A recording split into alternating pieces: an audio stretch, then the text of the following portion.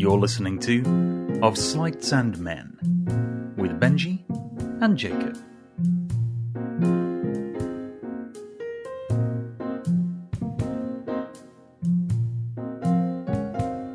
A Daily Magician production.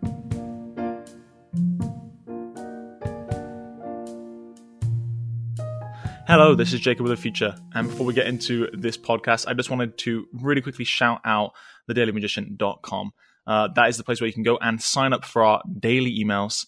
We found out after this podcast that Moritz Müller himself is actually signed up, which is fun. We love having people like him on the list. We're trying to build a community of magicians that interact with each other daily, who get great daily content. We love having anyone of all types of magicians, all levels of magicians on our list.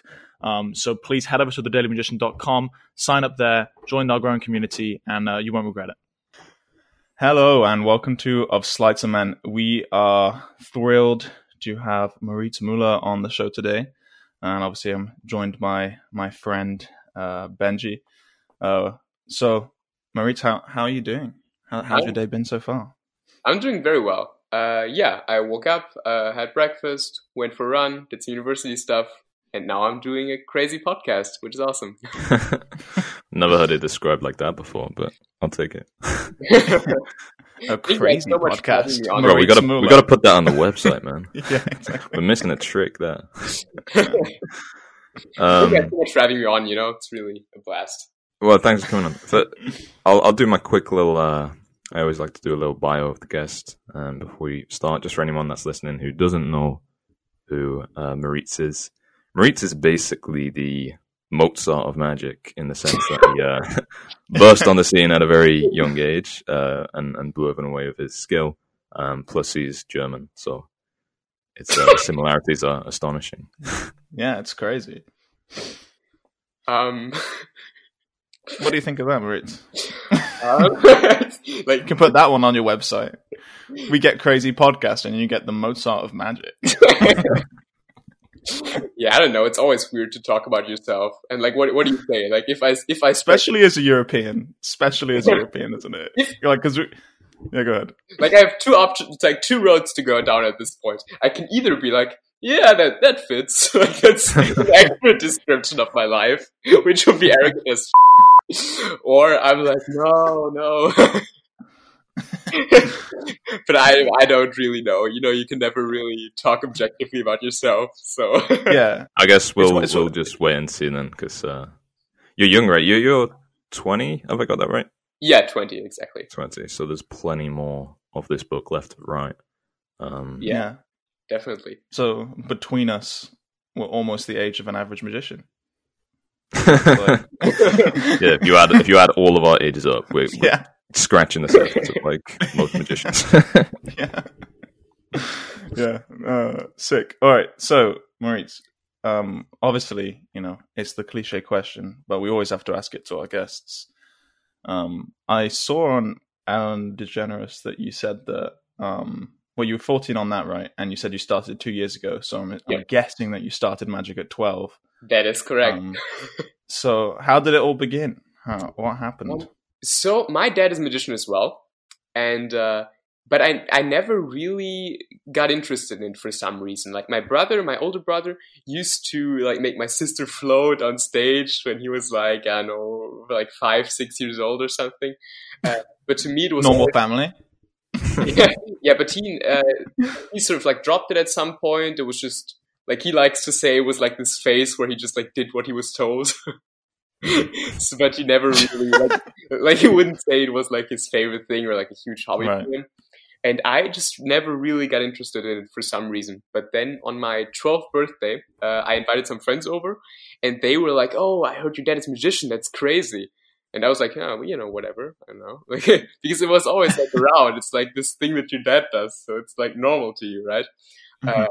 But then my friends asked to see something, and my dad would show them a couple things. And in that moment, I really began to like it, because it was the first time I sort of saw it through someone else's eyes, Mm-hmm. And then I just asked my dad for some resources, and I just never got bored of the subject ever since. That's interesting. So when most people start Magic at a young age, they get given like a Magic kit, and maybe there's some corny kind of stuff in there. Although some of it's pretty interesting, and the I don't want to go too deep in this, but I've talked about how Magic kits. You know what? I'm not even going to do this right now. Let's not talk about Magic kits for 10 minutes. I was going to say there's some stuff in Magic kits is kind of interesting because it taps into like the essence of the way Magic is perceived, because it's the most sort of common gateway into Magic, so you kind of have to distill it down into this one little product. And I don't know, maybe I'm taking that too deep. It's just a Magic kit. My main point that I completely got sidetracked from was most people get a Magic kit. I'm guessing if your dad was already a magician, instead of giving you a Magic kit, he gave you like, all right, here's Greater Magic. Go read like every page, or was it more of a gentle like sort of a step-by-step approach? No, he gave me Card College. And I just started reading that, but then pretty soon I sort of transitioned to Coin Magic, because it was just so fascinating to me because he taught me a French drop, right? Mm-hmm. And it was insane to me how many subtleties go into making that deceptive, right? Like something as simple as not really putting a coin in your hand, which most people like even know as a method, right? Like if you don't do it incredibly well, like people like think they know the method. It's probably something your grandpa showed you at some point. But all the little subtleties that go into that can make it really deceptive, like where you look, how you shift your body weight, the timing of it all. And that was just so fascinating to me. So yeah, that was sort of why I fell in love with Coin Magic. But did you cool. keep the cards up? Because I think from what I know, you do card stuff too, right? Exactly. If you had to pick, maybe we shouldn't do this so early, but if you had to pick, would it be coin? Right now, I think it would be cards, actually. Interesting. We've got an upset on our hands. Because I was like 2-3 years ago, because like even though I always sort of did cards a little bit as well, like next to the coin stuff, I really started focusing on it about 2-3 years ago. Mm-hmm. And because in Card Magic there are just like a little bit more options that you have, like both in terms of method and in terms of presentation, right? And I think it boils down to just the amount of information like contained within your prop, right? Because a coin is either there or it isn't, or it's copper or it's silver, or there's amounts of coins, right? But with cards, there's amounts of cards, there's value of cards, there's back designs of cards, there's suit, and there's stuff you can remember, and it's so many objects that you can even do stuff like, I try to find it in this mess, and they have an orientation for triumph, for twisting the aces or something. So I think there's just like a lot more effects possible. Whereas in Coin Magic, to me, it's really about just like refining the simplest of effects, like a great vanish sequence, a great traveling sequence, maybe a really good wild coin, and you're pretty much, if you have like a very good version of each of those, like you are a really good coin magician already. So whereas, the whole world of Card Magic seems to be a bit more diverse. Yeah. It's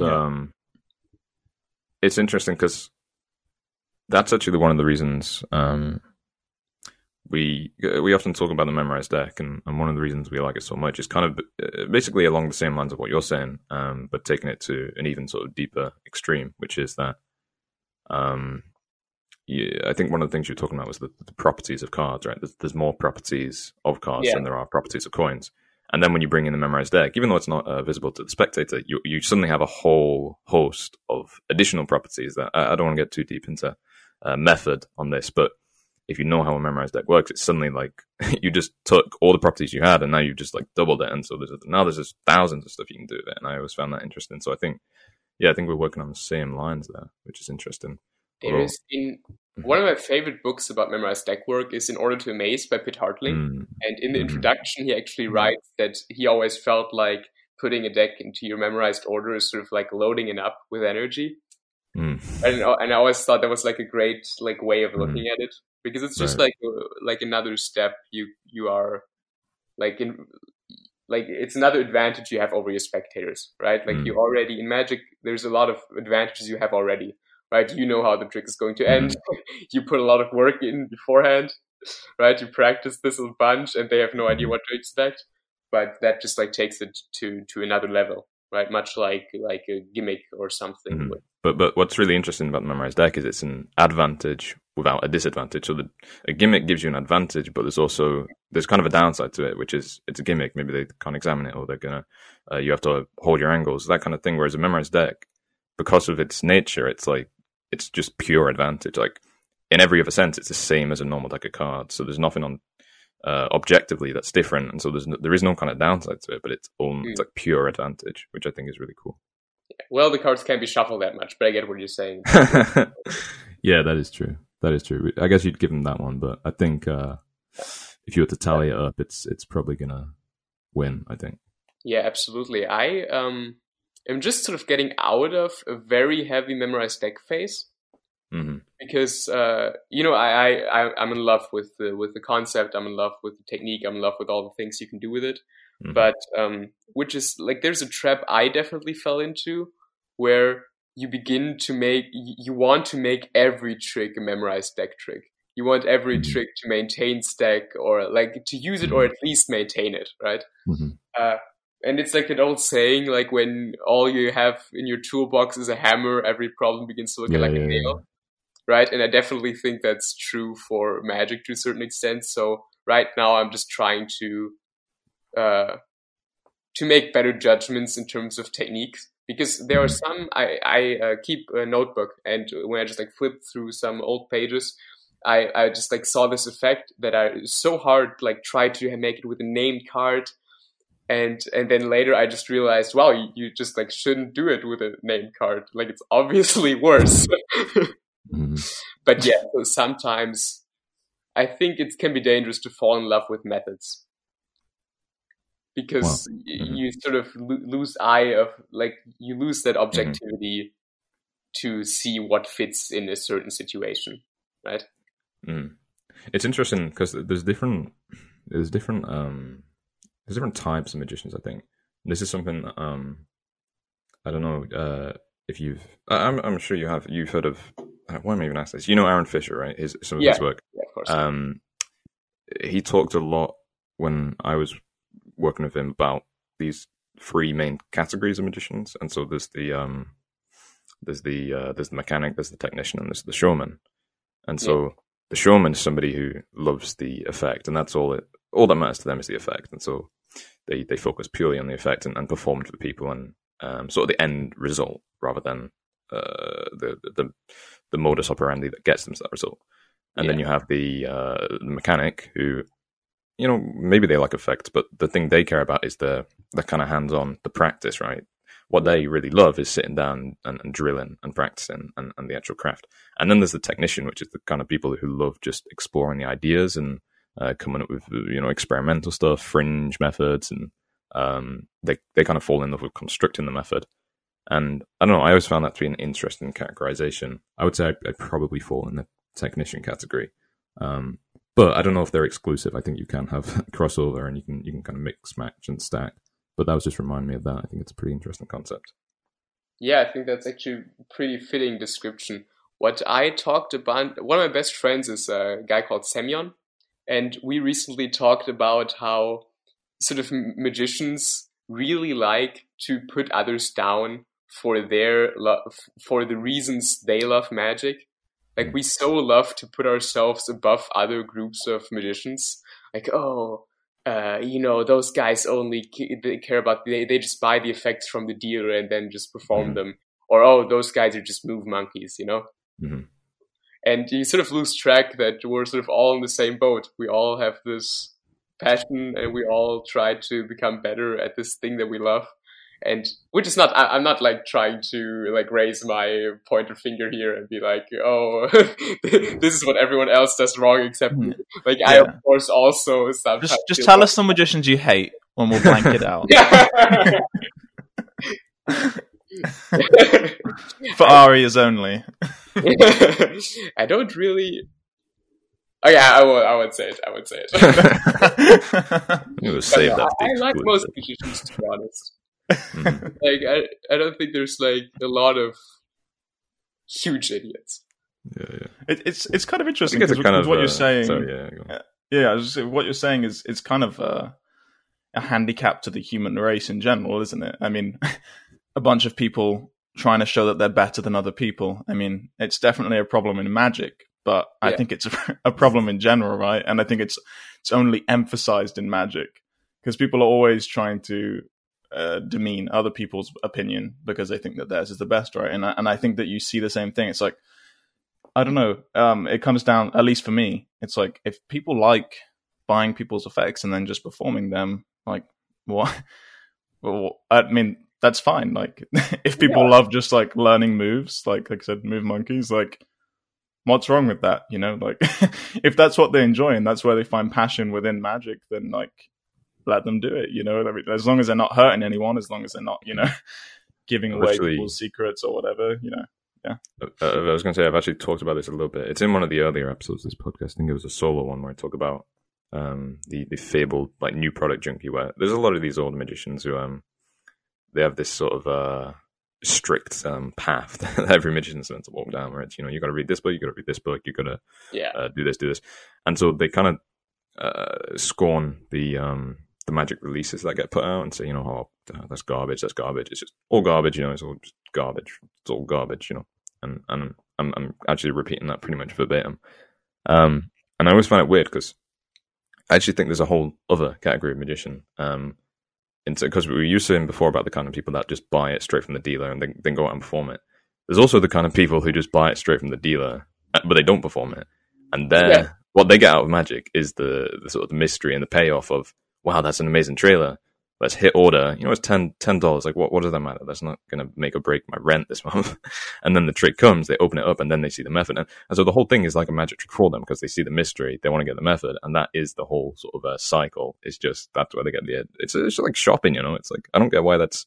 It's not strange when somebody goes to some shopping center and like buys a bunch of nice outfits. Maybe they're not going to wear all the outfits out, but it's more just the experience of shopping that is the fun of it for them, and that's especially amped up, I think, with Magic because of the inherent mystery in the product. So it becomes its whole little category itself, just buying Magic. It's quite fascinating. Yeah, it's like this sort of collection thing. You just like want to know as many things as possible, and you want to own as many of the tricks as you can. Yeah. Oh, I see. Jacob just raised his hand. I just raised my hand. Yeah. Thought I'd use it. It reminded me of an article that I read recently in Forbes, which makes me sound professional. I read an article in Forbes which was about why like the 1% are obsessed with Magic. And I think it's kind of interesting. It's kind of like what you were saying, Benji. It's just like as humans, we just have this like innate thing where we like to know like what other people don't know, you know. And like it's kind of the same thing with these like new product junkies, which is like you said, like it's like that, like so much of the fun is just like, wow, like that was amazing. Like I've watched a magician for years. Like I want to know how it's done, you know. And I think it's a similar thing with the 1%, is like having one over, or even just finding that like mysticism in a world that maybe you can book. I don't know, when you're like a billionaire and you can kind of have whatever you want. I think it's interesting because what you can't have is like almost, you know, people's intellectual property, you know. And so when it comes to like magicians, you can't, unless they release their magic, you will never know how it's done. If you don't know the methods, you know, if you can't figure it out yourself, you will never know how that trick's done, right? And so that's something that money can't buy. And I think that's so fascinating. The fact that the 1% are so obsessed with Magic, and the fact that you have these new product junkies, I think it's all part of the same, which is just people like knowing what other people don't know, you know? And also, and just there's some things that you just can't get, right, unless they give it to you. And I don't know, I think that's really, really interesting. Yeah. I think getting back to the go ahead. aspect you talked about, right, with how magicians, like amongst each other, they really want to just like put themselves above other magicians. I think it really is it's difficult for a lot of magicians because in their like normal everyday life, they are the one that is different, right? They have the thing that sets them apart from everyone else. They do magic, right? So it is probably very hard for a lot of people when they get together with other magicians or they see other magicians on Instagram or anywhere and it's just like, oh, they're like, it can almost be this feeling of they're taking something away from me that makes me special. And I think that leads to a lot of comparison. That's deep. And like this sort of like dick size comparisons that you get a lot. Like, who does the most difficult material? Who can do the craziest moves? Who is the most creative? And answer to all of the above is Jay Sankey. Including the side. Okay, no, let's not do that. You know, Benji. Actually, man, I hope this isn't. Maybe we can add. Oh, whatever. Screw it. Yeah, one thing I was going to point out, just people don't get the wrong idea. Listen to this again. Suddenly, really excited. But we're talking about the correlation between being a magician and being a billionaire. So let me point out, just for anyone who maybe didn't get the memo, most of them became billionaires and then got interested in magic. It usually doesn't happen the other way around. I think there's only one billionaire magician. I think that's David Copperfield, but I'm not even sure that's 100% legit. So I just wanted to make sure people don't get the correlation is sort of the other way around. And I'm sorry about that, but generally. But if you buy our course, you will become a billionaire. That's our next product. Yeah. Anyway, Moritz, I wanted to jump back for a second because we didn't kind of finish your origin story. I want to know.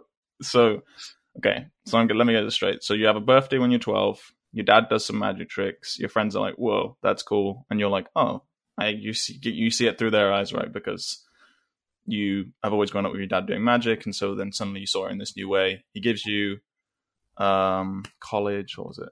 Card College. He gives you that book, Card College. And then what happens next? Because it seems like 2 years later, you're on Ellen DeGeneres. So how did that happen? There's a lot of stuff happened in that time, but it's not really a good story. It's just like a lot of me sitting in my room and practicing and thinking. It's not really like crazy stories to tell. Like, oh, I traveled to India and I met this guru. there's no like crazy origin story like that. It was just a lot of thinking, a lot of obsession. It's good for people to hear that though, because sometimes it's not really. It's kind of dumb, but you sometimes forget, like, you know, if you want the results, you kind of have to put in the work. Yeah, and I'm not saying like I drilled all like I'm not saying like I had a training plan and I was like super strict about it and I like put in the work. That's not how I just really I can just honestly say that I absolutely, with everything that I am, just love the subject. I love how it always poses different questions to us, how it's so complex and so simple at the same time. And because every time I sort of get bored of magic, you can just shift focus and you have a completely different subject. Even though it's within the same umbrella of magic, you have a completely different subject that you can just explore. For example, when you just get bored of practicing some technique for hours on end, just read a theory book. Or perform, or think about performance, or do some creative exercises. Try to make a new method for an old plot, or something like that. Yeah, that's cool. It's funny when you were like talking about the origin story. I just suddenly had this idea of your dad. You know, you're like, "Hey, Dad, I want to learn magic," and he's like, "Okay, take that ornament and put it over there." You know, kind of like the Karate Kid kind of origin story. You're like, "But Dad, like, why do I have to do that?" He's like, "Just trust me. Just put that over there." And then he like hands you a deck of cards. You got a perfect double lift. Hands you coins are suddenly disappearing. Yeah, that must be. Wait, so what did your dad think then? If he was a magician already, and then you got into it, and then, like we said, 2 years later you're on Ellen. Was he? I'm guessing he was kind of proud, right? Like, or was that weird? Because, you know, he's a magician too, but as far as I know, like, weird. It's like, I don't think a lot of like dads are in like are like offended if their son succeeds in something. You know, it's kind of an extension of themselves at a certain point. Yeah, exactly. So yeah, I would say was proud. Yeah. Mm-hmm. I would. Bro, you know, it'd be funny. I can imagine like Moritz is on Ellen, and then he's like, "And for my last trick," and your dad just pops up from behind a chair.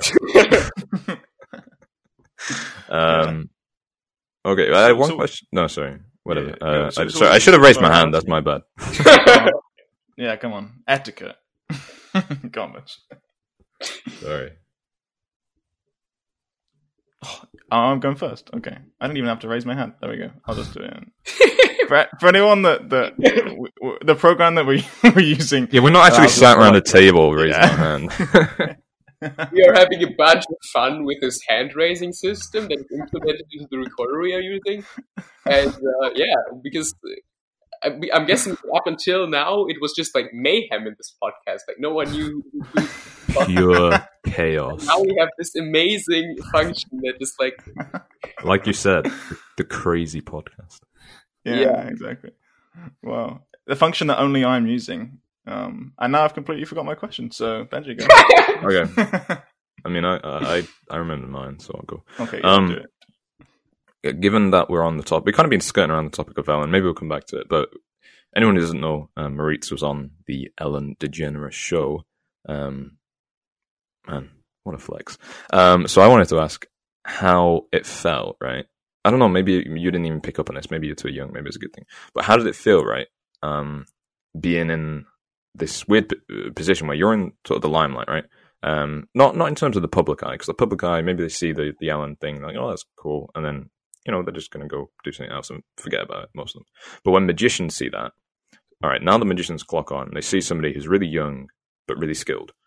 And then there's this sort of unspoken assumption that, oh, wow, like if they're this good right now, how good are they going to be in 5, 10, 15, 20 years?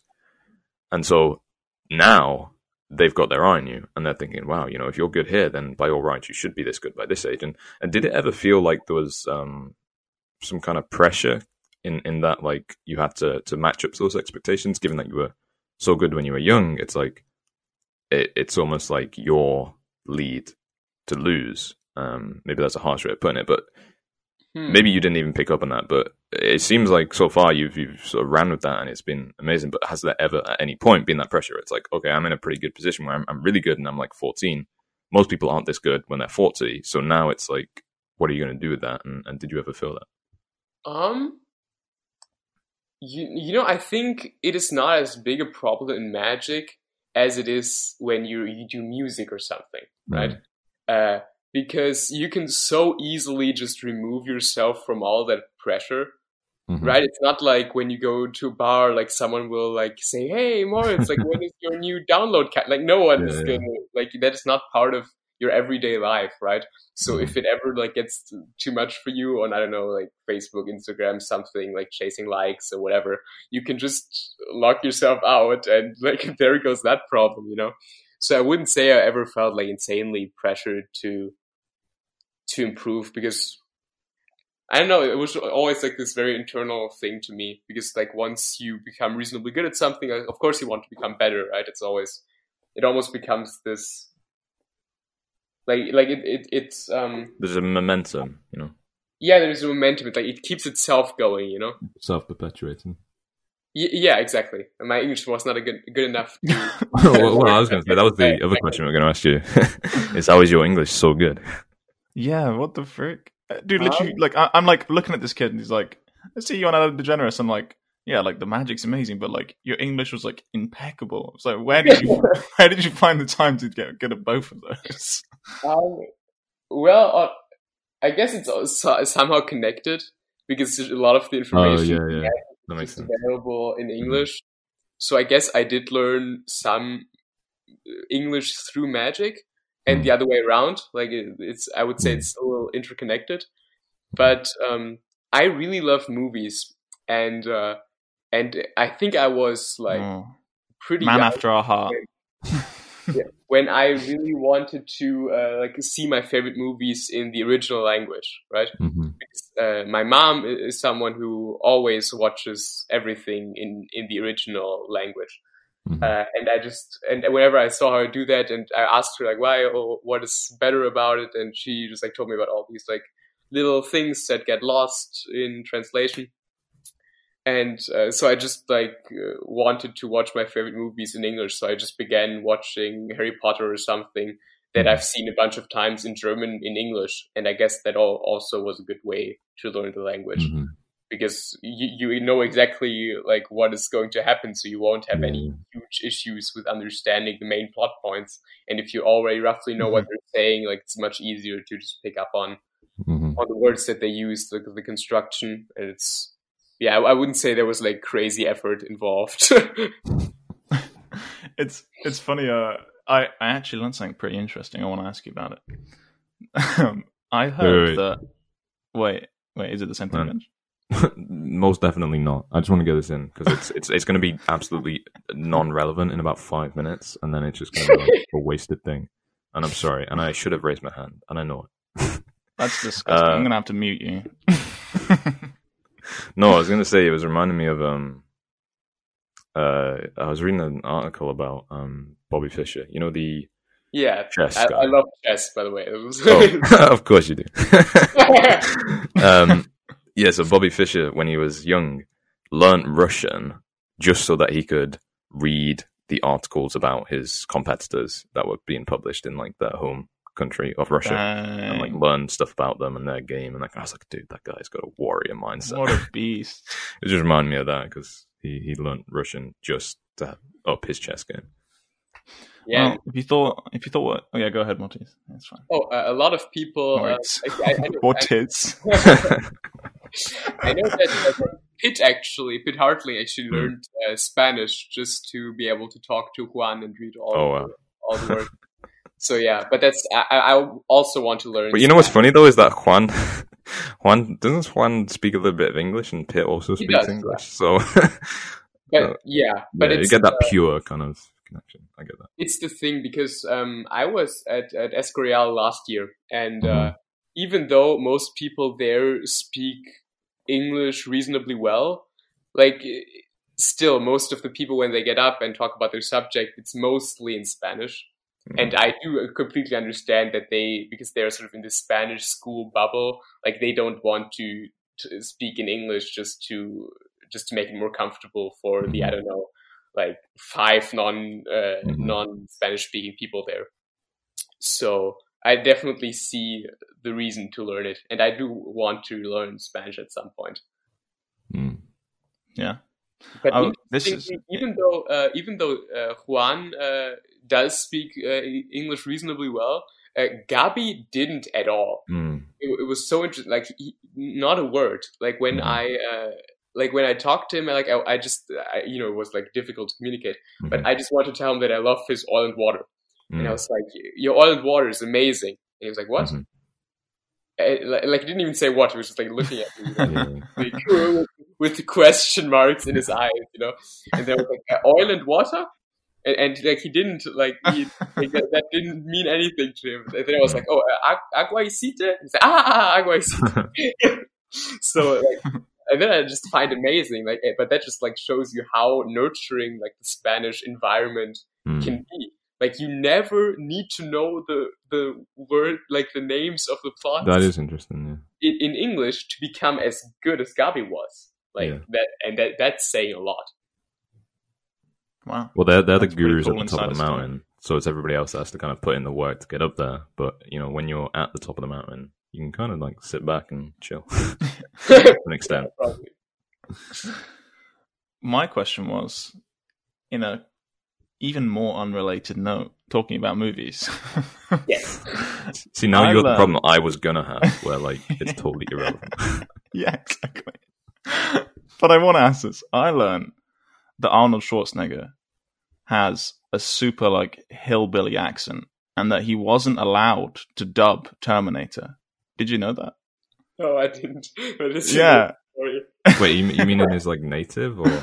Yeah, so this is funny, right? So obviously Arnold Schwarzenegger wanted to dub the German version of Terminator, right? And he asked the producers, like, can I dub the German version? Because, that's a cool thing to do as an Austrian. And so anyway, the producers, he kind of, he wasn't allowed because Arnold Schwarzenegger's accent in German is apparently, and I don't know, but is apparently like hillbilly. Because he's like a farmer, like has that kind of like farmer, like rural accent, and so that everyone they thought everyone would just laugh if his voice was in Terminator and like this robot from the future kind of sounded like I'll come back now. Like, they didn't really think that would work. I got a gun over here with your name on it, buddy. I'll be back. Oh, fuck. Put it down. Anyway, have you heard his accent in German? Have you ever heard him speak? Because you would know, right? Because I can't hear accents. I think I did hear it at some point, but I don't think I accurately remember right now. But I will definitely check it out after we're done with the podcast. Yeah, I really want to hear Arnold Schwarzenegger just like sound like a hillbilly. I know. Oh man, that made me laugh. And then another thing was, it's funny because I lived in France for 2 years, and a lot of people said that. They're like, oh, like, you know, as a kid, I just watched movies in English and kind of just like clicked. And like, I watched this French show called Code Lyoko from like the time that I was like 5 up until 12. And I swear, bro, I could only say like un, deux, trois. So I don't know how you guys have something else in your blood over there in like mainland Europe, because it did not click the same way for me. Yeah, but French is weird. Like, that doesn't count. And German isn't. No, yeah, it's true. At least German sounds a bit more like... At least German's more like... At least English has like Germanic roots. Well, that's what I was going to say, is like German... Yeah. Sorry, created my language. No, I was gonna say, I took French in school, and I don't... Like, nothing stuck. Like, it's so insane to me how you can spend like 2 hours every single week, like from when you were 12 up until like, I didn't do it by the end, but like until 7 for 5 years or something, right? You every week 2 hours and nothing stuck. Like, dude, it's so funny because all of the French high school kids and like, well, so like, because when I was there, I was like 18 till 20, so like obviously it was like chilling. All of them say the same thing about German, dude. I genuinely think that French and German are like the most incompatible languages. Like, because all of them are like, I just don't understand. I mean, the English is terrible too, but I think those two languages do not go together. It's funny, man. I think it's because in French, it is very important, like the flow of everything. And right. A lot of the time, there are like syllables added when it doesn't really make sense from like a grammatical point of view. Just the most annoying language ever. Yeah, just to make it sound a little nice. Yeah, literally though. Like their like main problem is we just want this language to sound nice. So it's like, why is there an E here? Why is there an accent on that? Yeah. It's like, well, because it would sound bad the other way. It's like, well, great. In German, it's exactly the opposite. Like, almost everything is like very strict. No way. Like, you know, like it's like the German thing. Like, it's very precise. Everything has to be like, everything has to be like a system of rules. And it has like all makes sense. Like, which it never does. Like, languages never make complete sense. But German people are really trying. Yeah. What I lived in Switzerland for a while, and it was weird because I lived in like Switzerland for a year, then in France for another year, and obviously there's like Swiss German, and that was that sounds really weird. Like I like normal German to me. No offense to like Swiss German speakers, but normal German to me sounds like way nicer. Because when I would hear Swiss German, I'd just be like, "What?" Like it's so like not in a mean way, but like. It's just like that's on when you, I started. That's on you intro. Yeah, but not in a mean way. But like that was a crazy difference to me. Like when I started to hear the difference between normal German and Swiss German, I was like, "Holy freak!" It's a pretty big jump. It's actually, I'm not sure if I'm just like stupid, but I have like a lot of difficulties with understanding certain German accents. Really, I find it very like Swiss German is one of those, and like the really like rural Bavarian. I just like I just don't get it. That's funny, man. I have to like ask everything twice, and like it's I really have to concentrate. Well, if it's anything like it was funny, like so I learned French in the south of France, and so the south of France is kind of like the same. It's kind of got like, it's not like hillbilly, but it has like, it's almost like the southern like the southern accent on French. So like usually you would say like c'est bien, but there they say c'est bien, like that, or like bro, that basically sounds like a cowboy to me. Yeah, the cowboy already. Like, oh, is that Matthew McConaughey? Oh my gosh. Then they like you usually say like pain, but they say like pain.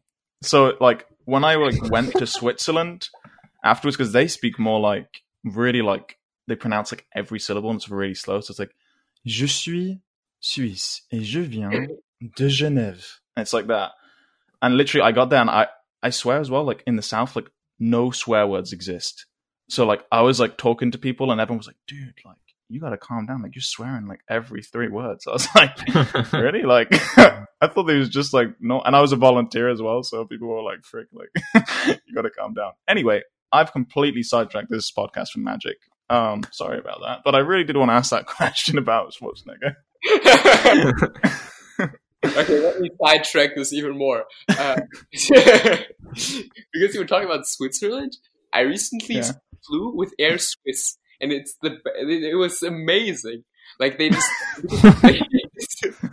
you know how a lot of the time on the airplanes, like you get like some food, you know, just like Yeah. like easily the best food I've ever had on an airplane. Like you come in and they just like give you this like amazing chocolate bar, and then there's amazing sandwich. It's amazing. Okay, magic. We interrupt this podcast for a brief shout out to thedailymagician.com. Please head over there, sign up. We want magicians of all types, all skill levels, all passions, whether it be coin or card or mentalism or whatever you're into. We want you. And we're excited to have you as part of our list. As we said before, we found out that Maurice Müller is actually part of the Daily Magician club, I guess you could say, or mailing list.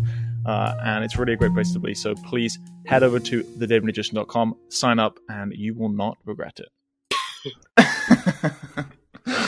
All right. Well, oh yeah, this is. I did actually have a pretty good. I had a decent question. Okay, so we're not going to name names about magicians that we dislike, but there is an kind of what I think is a kind of false belief in magic.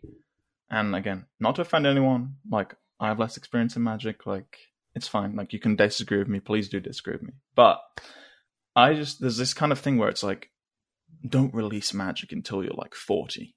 Because then, like, that's when, like, you're hitting your peak of magic. And then, like, that's the only time that you could ever release a project, like a product, is when you're like 40 years old and you've, like, mastered everything that you think you can master with magic, right? And so, obviously, I've seen a few of your products that are out on, and maybe you've changed your opinion since then, but I've seen your products out on Penguin and Illusionist and stuff. So what do you think about that whole like view of like, don't release magic until you're at least like as good as Juan Tamariz, like, you know, until you can release a book, like make sure you don't release any effects? I think it very much depends on what you're trying to release, and then because like someone who is 18 can have more experience than someone who's 40, right? It's just, you can't really just like boil it down to the number. But I think it really depends on what you release. I think if you just like release a cool move, like something you've worked on, something you do very well, and you just like release that with like some sense of humility. I don't think there's anything wrong with releasing when you're younger than 40, right? Mm-hmm. Yeah. But I think it becomes strange because I not naming any names, but I have read like certain booklets of some very young magicians, and it was just very arrogant sounding, you know, because like a lot of like, oh, from performance experience, and like, oh, you might think this, but you're wrong. My experience tells me that this, and really easily, you know, this like, he doesn't know what he's talking about can set in, right? And that's not necessarily true, but it can just, there's the danger of falling into that trap. Yeah, I almost lean into the opposite, not the opposite view. I just think, like, for example, when I put together, you know, like written instruction for products, because what I was talking about earlier, where I'm such a technician, I try and give it to them in the sense of, all right, here is the method. Like, here is this cool thing that I found. Now, please go take this and run with it, and I'm sure you'll do a better job of performing with it with me. I'm not going to, you know, impose any of my biases on you, but you can't really get away, especially with the memorized deck. Like, you can't get away from the fact that because so much of it is mathematical. It's like there is really no such thing. Well, okay, I'm not going to say it. I don't know how to phrase this in the best way without giving away certain method elements, but because of the way the memorized deck works, let's say you put out a routine, you can't really be subjective about that routine. It's just like, oh, that works. Like, you found a cool little principle there. Like, when you do this, this happens. That's pretty cool. So you can put that out, and it's like you're not telling anybody how to perform it, but you're doing a disservice to them if you don't. Because it's like, hey, look, I just spotted this thing that other people haven't spotted, but if I tell them this, they can go and do whatever they want with it. But it's just this sort of like intrinsic building block that they can throw in whatever they want. Also, I can think of so many examples of people who were very young and released amazing stuff. Like Hallingworth was 25 when Drawing Room Dissensions came out. Yeah, I'm reading that now, actually. It's such a good book. Amazing. And then Pitt Hartling released his Little Green Lecture when he was 22, I think. And then, and then he did, Card Fictions when he was 27, so also under 30. So a lot of people have released really Aaron Fisher's Paper Engine, I think he was, I may be wrong, but 27? I remember him being very young. I'm not sure about the exact number. But yeah, there have definitely been things put out that were very much worth people's time and money. So I don't think you can really boil it down to just the age thing. As well, I also think it's kind of so we come from we have an interesting hybrid of perspectives where me and Jacob, we'd like to study magic a lot, but we also love studying like business and entrepreneurship and all that kind of thing. And you learn a lot of interesting concepts that you don't learn in magic.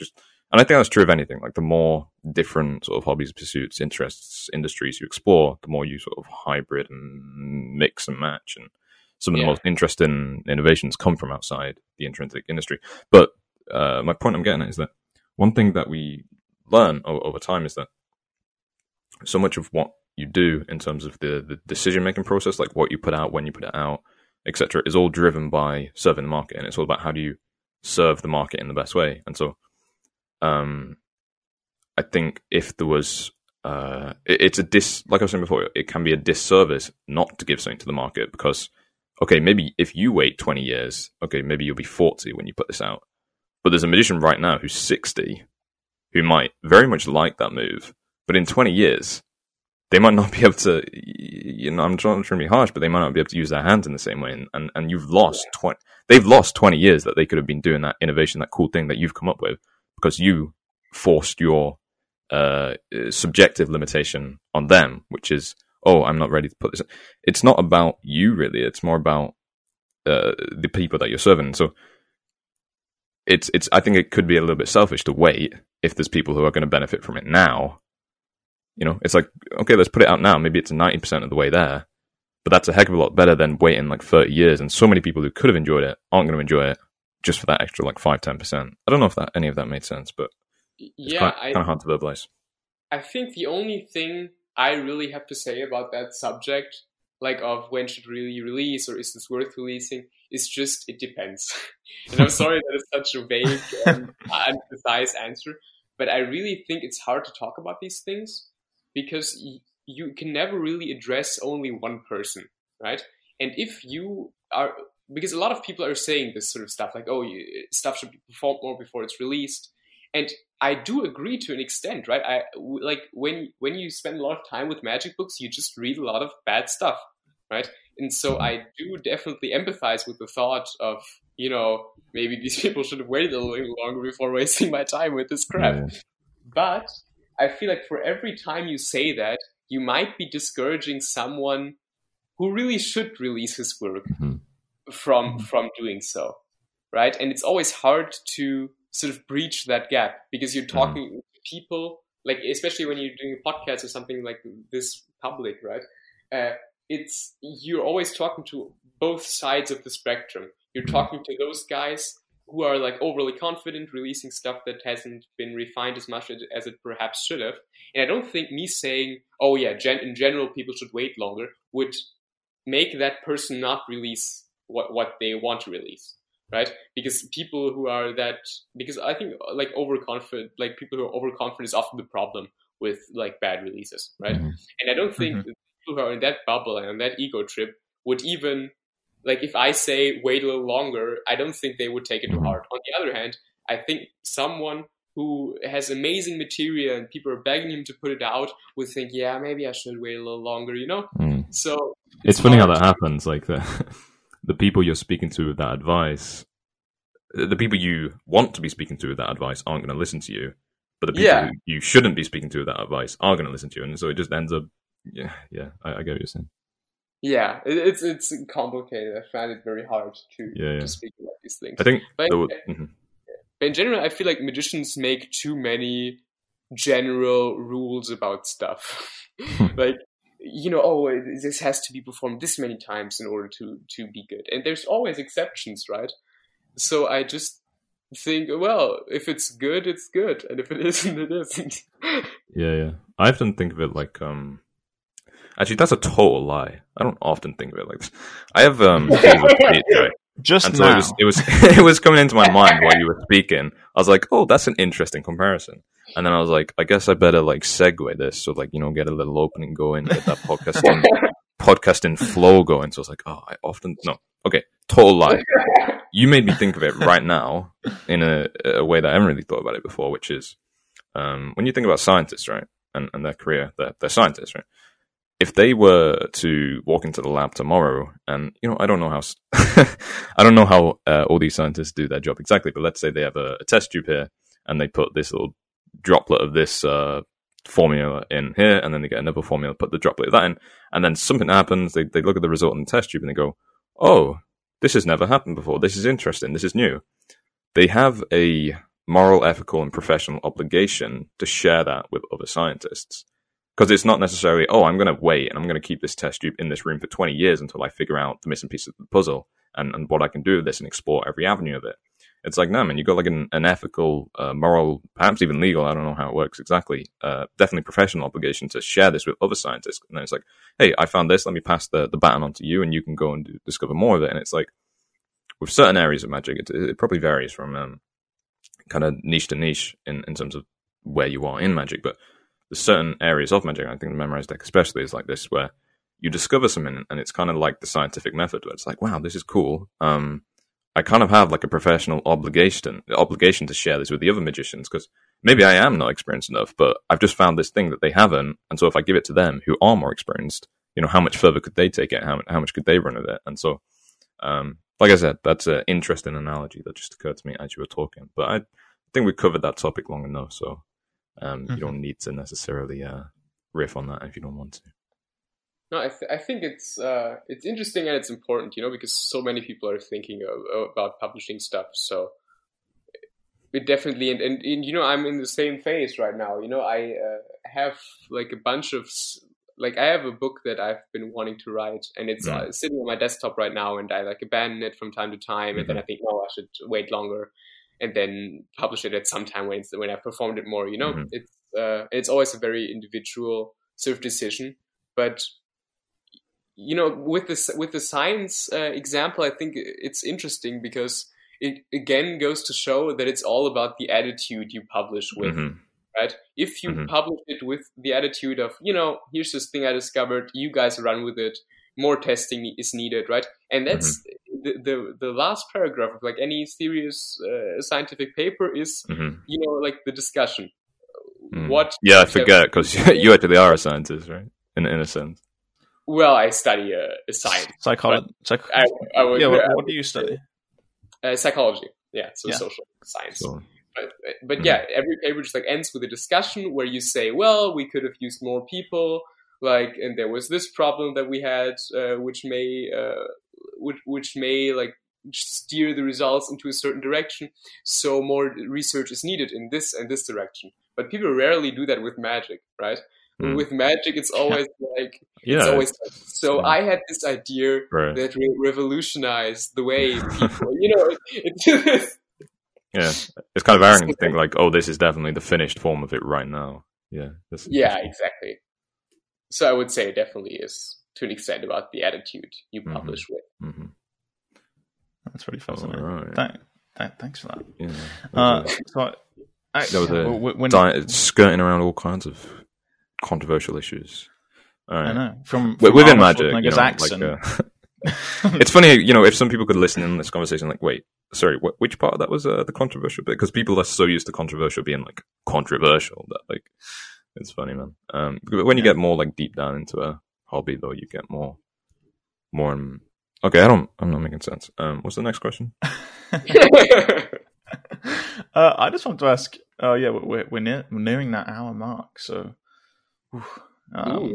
It's been good. It's been good, and I wanted to. I think we had just a few more questions, at least for this segment of the podcast. Obviously, as you guys know, if you listened before, we do a bit for our inner circle that will be exclusive for them. For this part, I just want to ask, honestly, like how do you find the European scene for Magic? Like, you dropped a lot of names, obviously not in like you're not being humble way, but I mean, I've heard you say a lot of big names, like Juan Tamariz, kind of like the king, so like, how did you get connected with those people? Like, I mean, maybe it was just conventions or whatever it might be, but like, other than your dad, who seems like he's done a great job, where did you find your mentorship, and like, what did the Magic scene look like for you? Was it a case of them coming to you as well? Is the other question? I guess. Yeah. Well, I would say there are definitely certain people who you just like run into, right? And that can just like happen, especially when you're around conventions a lot, when you publish some stuff, release some videos where people like start to like recognize you, so they wouldn't be put off if you just went up and said hello, Right. But on the other hand, I have to say that definitely like the thing when I went to Escorial and I got to meet like Juan and all like the Spanish scene, I definitely annoyed all the people I knew with some sort of connection to the Spanish scene for months. Until I got invited. Like, it was definitely like, it wasn't like this thing I was sitting at home and it was like, well, Juan wants me to be. That was not at all how it was. It was like me, like, please for months. And then I did a show with in Spain where Woody Aragon was the director. Oh, yeah.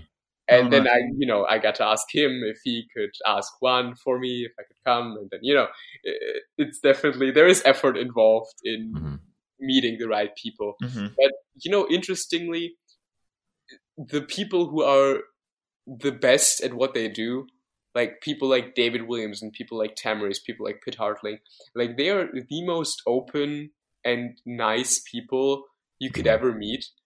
And it was like, I think there was this one time when I really, because I'm a huge fan of Pitt Hartling. Like, he's like easily top 3 close-up performers for me right now. And, I had his number and I really just like wanted to like call him. You'll say it out loud and we'll bleep it out. And I sat there for like 3 minutes in front of my phone, like, like rocking back and forth. And then I just like, and then I think the first words that I said was, "Hi, Morris, this is Pitt." Like, no, wait, you know what I mean. So I completely like that conversation must have been very awkward for him. But we talked then for a while, and then he was like, "Well, just like come over, you can sleep on my couch. Just we can hang for a couple of days." Like, what? And then it was amazing. I just like went to Frankfurt, took a train there, and just got to jam with Pitt for a couple of days. So it definitely is. So getting back to the actual question, how do I find the European Magic scene? I think it's amazing. There's so many so good people you can get in touch with, and to maybe those like wondering how they can find people they look up to. It doesn't hurt to ask. Is basically what I would say. Like, the worst thing that can happen is they would say no, and you definitely have to be prepared for that. And I wouldn't have, I wouldn't have been like pissed off at Pitt if he didn't invite me to his place without knowing me. Like, that is not a thing. I'm not even sleeping over. What do you? Come on. Yeah, but it's the thing, just ask. And it doesn't hurt. Yeah, it's interesting. I remember the first time I reached out to Pitt. I can't remember. Honestly, I can't remember what. Oh no, I do remember what. It was about his. It's about quartets, right? It was about the quartet. I mean, I don't want to. I guess saying the word is not the method. I don't want to get into the method. But anyway, it was about the quartets, and I'd wanted to share it in something I was teaching to some other people, and I just, sent him a message saying, "Hey, can I share this?" And he was like super, super chill. He was like, "Yeah, share." And then he was like, "Oh yeah, so like, can you send me this stuff as well? Like what is it? And you've come up with and stuff?" And then I sent it back, and he's like, "Oh, amazing, blah, blah, blah, this, and so giving notes on this, and then I sent him another thing, and then it was kind of like what you were saying. Just I think this maybe wasn't on the recording, but just before we started recording, we were just talking briefly about Michael Rubenstein, and how you'd sent him just because, like when you put out one of your releases, you're like, of course I'm going to send this to Michael Rubenstein. It's like Michael Rubenstein. So I'd sent Pitt some of those type of things too, and he'd message back, and it amazed me the lengths he'd gone to, because he'd wanted to send me a picture of some diagram related to the memorized deck, and specifically related to Mnemonica, and he said he did have it somewhere, but he couldn't find it. So instead, he got like his deck, and he started like arranging it on the floor. This card here, moving it like this, and then he took a picture of it in his phone, and then he started annotating it on his phone in like different colors and words, and he said, "Oh, this should do," and like send that over. And I was like, "Wow." I mean, you really didn't have to do that, man, but that was really nice. So yeah, it does surprise you sometimes. Like, they're just people, so they're amazing magicians, obviously, but they're still people, and like, like you said, worst case scenario that I would just not going to reply. Maybe they'll say no politely, but you'd be surprised how often they'll just reach out, and then there you go, you got a new friend. Yeah, definitely. That's probably a good note to end this main podcast on, actually, now that I think about it. With that in mind, I was going to say, with question. This is okay. It's just because I feel like it ended well, but oh my, dude, use the hand, bro. Dude, do you see me over here? I'm putting my hand up to talk. I'm sorry, man. For the guys at home, like, you can just like raise your hand and then it like blinks up on the, like it. Like, and I'm so bad at it. I'm so bad at that button. I'm estimating 10,000 times in a row. That's just an estimation, though. So I'm betting it's very important to say right now. There you go, Jake. Okay, so my question was just to end this on like I feel like it's a nice note. Like we're all pretty young. So I'm 21, Benji's 20, you're 20. Here's our address, and but I wanted to know what are your plans going forward? You're studying psychology right now. It seems like that goes really nicely hand in hand with magic. Like, do you have any goals for the future? Like, where do you see your magic going? You just talked about a book. I mean, not obviously, like, obviously I'm not saying like you have to release a book, but what are your plans for the future? Where do you see yourself in 5-10 years? Like, or do you not see yourself anywhere? Like, that's my question, basically. So basically, I definitely, I'm doing the whole psychology thing sort of because I would like to keep magic as a secondary job. Mm-hmm. Because I never want to be in a position where I like have to do certain gigs, have to do certain types of material just because it is commercial, And you never know, perhaps I wake up one day and, magic just like doesn't like tickle me the way it does now anymore. And I definitely don't want to be, I definitely don't want to need to do magic. Yeah. Right? I don't want to be in a situation ever where that is my main thing and my only possibility, if you know what I mean. Mm-hmm. And in goals in terms of magic, I just want to get better at what it is that I do. I want to explore more subjects. I want to gather more experience. Just keep thinking about and working on the subject that interests me so much. And but all the stuff, I don't like have goals and as in stuff I want to have achieved by a certain age or a certain time. Right. Or something. To me, it's just like whatever happens, and whatever happens is a byproduct of just my continuing, like my just like continuing effort to become better at magic and to explore more subjects within magic. And if that leads me to publishing a book, if that leads me to performing a lot, if that leads me to lecturing somewhere, it's just, to me, it's just a byproduct of the main goal, which is just to become better. I love that. That's cool. You may talk, Benji. You don't have to raise your hand. It's okay. You have something to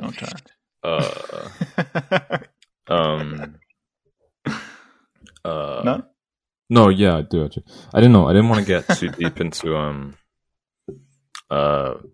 lead and lag, but so I have this concept. I don't know if it's original. I don't think it's original to me, but I honestly can't remember where I heard it first, or if it was verbalized like this at the time. But I think of it in terms of lead and lag, and so a lot of people, when they set goals based on lag measures, and so maybe their goal is, I want to get 10,000 followers on Instagram I want to earn this much money. And so a lot of people put their goals around what I call like lag measures. And so those are not really the best goals, because it's nice if they happen and it's good to have them as goals, but you don't actually have control over them. And so a lead goal is something you do have control over. So for example, I'm going to, post every week to my Instagram some cool video that's sharing this or that. And I'm going to work every day on increasing my knowledge and my repertoire, and maybe down the road that'll lead to me releasing stuff that will make money, but that's almost secondary. And so lead comes first and then lag comes second. So when people set their goals based on lag stuff, like getting those followers, it's kind of a flawed, you're beginning in a flawed way, because you don't actually have control over that. The only thing you control is like the lead measure, which is, all right, what kind of content am I putting out? What am I doing here? What am I doing here? And so, yeah, maybe we'll save that for a different podcast, go deep on that. But it was interesting because I think, if I was hearing correctly, that was basically what you were saying, although not said in that way, of course. Yeah, definitely. I think it is, I'm really into endurance sports, right? I love running, I love cycling. And what I think is very interesting in comparison to Magic is like the objective measure you always have, right? You have the time it takes you to run a 10K. You have the time it runs you to run a half marathon. You have the time it takes you to cycle 80K, right? And that's just like, and you have those numbers, and that means that you can set very specific goals, right? You can say, I want to run 10K in under 45 minutes.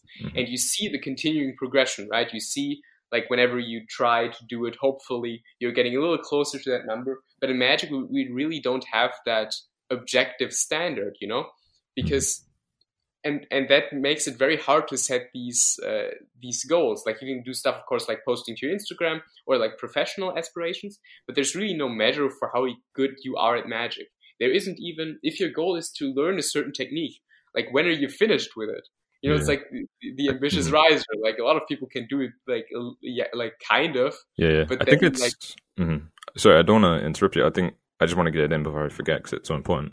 I think if you're talking about in terms of measuring, how do you measure Magic? Well, that's almost what I'm saying, is that you can't. So lag is like results. You can't measure how good you get, but you can measure the lead, which is the work you put in. So you can measure. Yeah. I'm going to do 20 minutes of practice a day. I'm going to practice the double lift 20 times. Every Saturday, I'm going to sit down at this and this. And so you sort of control what goes in, but you can't control what goes out. Yeah, and I think, like, essentially the way I've always, like, what I always tell myself, because I can be quite obsessive and also impatient with progress. Like, I want things to, like, work right now, right? I'm not really a very patient person when it comes to that. So what I just, like, keep telling myself is that essentially what you just said. You can't control what happens. You can just control how much work you put in, and whatever happens, happens. And I think that's probably the most healthy way to pursue any sort of thing that you love, right? Just like have that trust that the passion and the work you put in will pay off, right? Because I've never met anyone where it didn't. Like, I've never met anyone who practices so much and reads so many Magic books and is not good. Like I very, very rarely ever see that. So I think it's almost funny how simple it is. It's like, lean back and trust that it will pay off in the end, and it will work out. It's that's so true, and I think that's a really lovely, positive way to end this segment. Just one thing I was going to say is not a point, but you were reminding me when you're talking about like metrics, like when you're running. All right, bro, I see the hand. I respect the hand. That was a joke one. It reminds me, the only thing that's come closest to me to getting like when you're running, you got like your split times, that kind of thing, and you can get really granular. There was one time I was watching, I think it was Aaron Fisher's Pathways, maybe, and he's talking about the pass, and he says how when he was a kid, and I have no idea, I just can't remember who the original guy he was talking about was. Some guy that was amazing at Magic said that when he was a kid, he would do the pass, and I'm making up the numbers, I can't remember, say like 50 times, 60 times, I don't know, like 50 times a minute.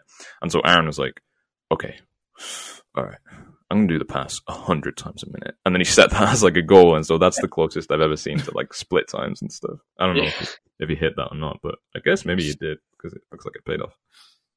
Wait, what was it, 100 a minute? I'm making up the numbers, but it was some. Oh, okay. Because I was okay, whatever the original number was, it was just double that. I know. I was thinking the same thing. I was like, "That's some speedy hands, man." I actually tested myself on that. Oh, sorry, that might have made the mic make some weird noise. No. But I remember I got like a stopwatch, and I got the cards. And I was like, I'm not like a move monkey, but like I know how. I was just curious. Like I want to see like what's my time, and so I can't remember, but it was somewhere. It was somewhere in the 70 range. You know, I'm pretty sure it was a world big, record, but like it wasn't official. Like I didn't have any like witnesses around. But no. It's funny. It's a fun thing to try if you listen at home. Get a stopwatch out. Don't do it all the time because it's a weird thing to get. It's probably not a healthy thing to get obsessed about. But if you get a stopwatch out, you do the pass, and then you set the time. You start, and you got 60 seconds. See how many times you can do the pass in those 60 seconds, and I don't know, post your results somewhere. I think a lot of magicians really want that objective measure because they're missing it. I think maybe. Right? Because like that's the thing that David Blaine, you know, he's the world record holder. Yeah. For breath, like I don't know, like 17 minutes or something. Like I recently heard the TED talk where he like talked about how he prepared for it, like how his obsession with holding your breath began, and I think a lot of magicians have those sort of obsessive tendencies because magic is so like immeasurable and so non-objective. Because like most of my friends in magic have something like that, like some other part where it can be completely rational and completely measure their progress. And yeah, I've actually just started trying to hold my breath in the bathtub. Oh yeah. Man, you gotta be careful with that one. I just take a bath. I just try to hold. Bro, that's not healthy, man. You gotta make sure you got somebody. Like, cause I remember, cause I think I did the same thing when I was like, I don't know, 15, 16. I can't remember when, but I'd watched his stuff and I was like, wow, that seems like a pretty useful skill to have, I think. But so I started like looking into it, and I read a book called Deep, and it's all about like people do like free diving, like how they hold their breath, and it was fascinating because you start doing it, it actually starts to work. But one thing they always say is A, never do it alone, and B, especially never do it alone in a bathtub. So, bro, I got to call you out on that because like that's a public health announcement right there. Not the most responsible thing. Unless you got somebody in there with you, but I don't imagine you do if you're taking a bath. No comment. Come on. All right, let's wrap this one up here. Well, the only thing I have still in my mind is that I was talking about reaching out to magicians. I was going to say, obviously, anyone wants to reach out to us, Benji at thedailymagician.com or Jacob at thedailymagician.com. We will be happy to hear from you, and don't forget to go to thedailymagician.com to sign up to get the daily emails with content like this daily. And I think that's it. Let me know if it's been a pleasure. Oh, and Maritz, obviously, if you want to reach out to Maritz, how could I miss that? Because we were just talking about like how important it is to just approach people you want to get in touch with. So what I would just like to end on is please leave me alone. I'm kidding, of course. Whenever you're calling me on Instagram or anything, I'll do my best to answer. And like, you? Oh frick! Do you have any plugs you want to put in? Like, you got any releases that you think people should definitely check out? Is the one that's like, I know you have a few, but is the one you think, okay, this is the one. If you only want to check out one of them, this is the one. Well, this is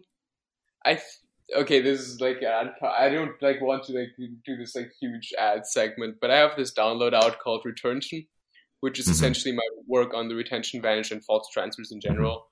And just there's a lot of thoughts that have gone into that because, like as I said in the beginning, like like the French drum and the false transfer was like one of the first techniques I really fell in love with and began exploring all the subtleties. So that is like the culmination of most of my work on that. So if anyone of you guys are interested in checking it out. And to get there, go to illusionist.com/products/retention, which is spelled RETURNTION -by Maritz MORITS Mueller, Mueller. I think that should do the trick. Or just Google it. I mean, it's going to be the first result. I loved it. It was like, I feel like it must be the only magic trick on Illusionist that was like featured on like Lad Bible. I was like, I loved that. I was what's his? I didn't see that. Moritz Mueller. Yeah, it was like Moritz Mueller, like Lad Bible. I was like, yeah, that's it. It was just so insane how that video like went all over the place. Like, yeah. I was just like, there's no way anyone but like David Blaine and like, you know, the big boys have got like Lad Bible as like featured on. I'm sure you guys, I think, you know, putting out stuff in the ages of the internet is very weird because I'm sure you guys can relate, like with podcast episodes or the kind of stuff that you put out. It's like, for me, the day after I put it out, I'm completely done with it. Like I want no part of it anymore. It's like completely like gone from my mind. But then all the positive feedback starts pouring in, or hopefully. It's like you're completely. I am at least like completely removed from the situation at that point. I think it's interesting as well because when you do it, like we said, it's through Illusionist, and so. It is kind of, I don't want to say it's easier. Actually, yeah, what the heck? It's way easier, right, if you put it through Illusionist. Obviously, without getting too deep into the business side of it, they're going to take a cut of it because you're distributing it through them. But the benefit is, like, they're going to take care of all the sort of customer support, you know, if there's any payment issues, all that stuff is kind of taken care of. And so, obviously, you'll have people reach out, but it must be kind of nice that you put it out. It's like, you kind of have them taking care of it. Whereas it's, at least in our experience, when you put it out yourself, it's like you got to deal with all, which is not a bad thing. I like talking to customers and getting to know them and stuff, but it is a little bit harder to detach yourself from it because you got to constantly maintain all that support. Yeah, and definitely, like, working with Illusionist has just been really, like, for my situation, it's really worked out quite well because they actually flew to Germany to film the thing, and right. You know, for me, it was like, you know, like obviously I put a lot of work into the thing before releasing it, right? But you only really had to worry about the artistic side of it. I just had to worry about the artistic side, and you know, it just like took a lot of stuff off my hands. Yeah, it's funny as well because when you said that, I was like, not only do I want nothing to do with the product I just released, literally like the thought of it just like gives me like PTSD with like all the stress that like went into creating it. Because me and Benji just finished been like a month.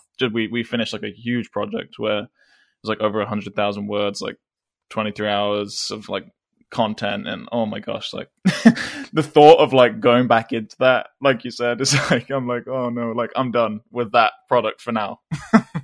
You know, it's interesting. And then you like, and then that's when everyone starts saying, oh, like this was great, and you start like actually getting like, it's like, oh, can you do another one of these? It's like, well, okay, I guess. Yeah. also, all right, we really should end it. I mean, we don't have to, but I'm just thinking we said that like 20 minutes ago. There's also Moritz put out a 1 coin routine. I was just remembering because I actually watched that just to kind of get myself in the zone for this one, and you kind of got me with that last vanish at the end. But that is also on Illusionist, Moritz Mueller 1 coin routine. And I think with that, we can wrap up this main section. Yeah. Thank you so much for coming on. Yeah, thank you. We really enjoyed it. Oh, thank you guys so much for having me, and thanks to everyone who bothered to listen. Really means a lot. Yeah. Cool.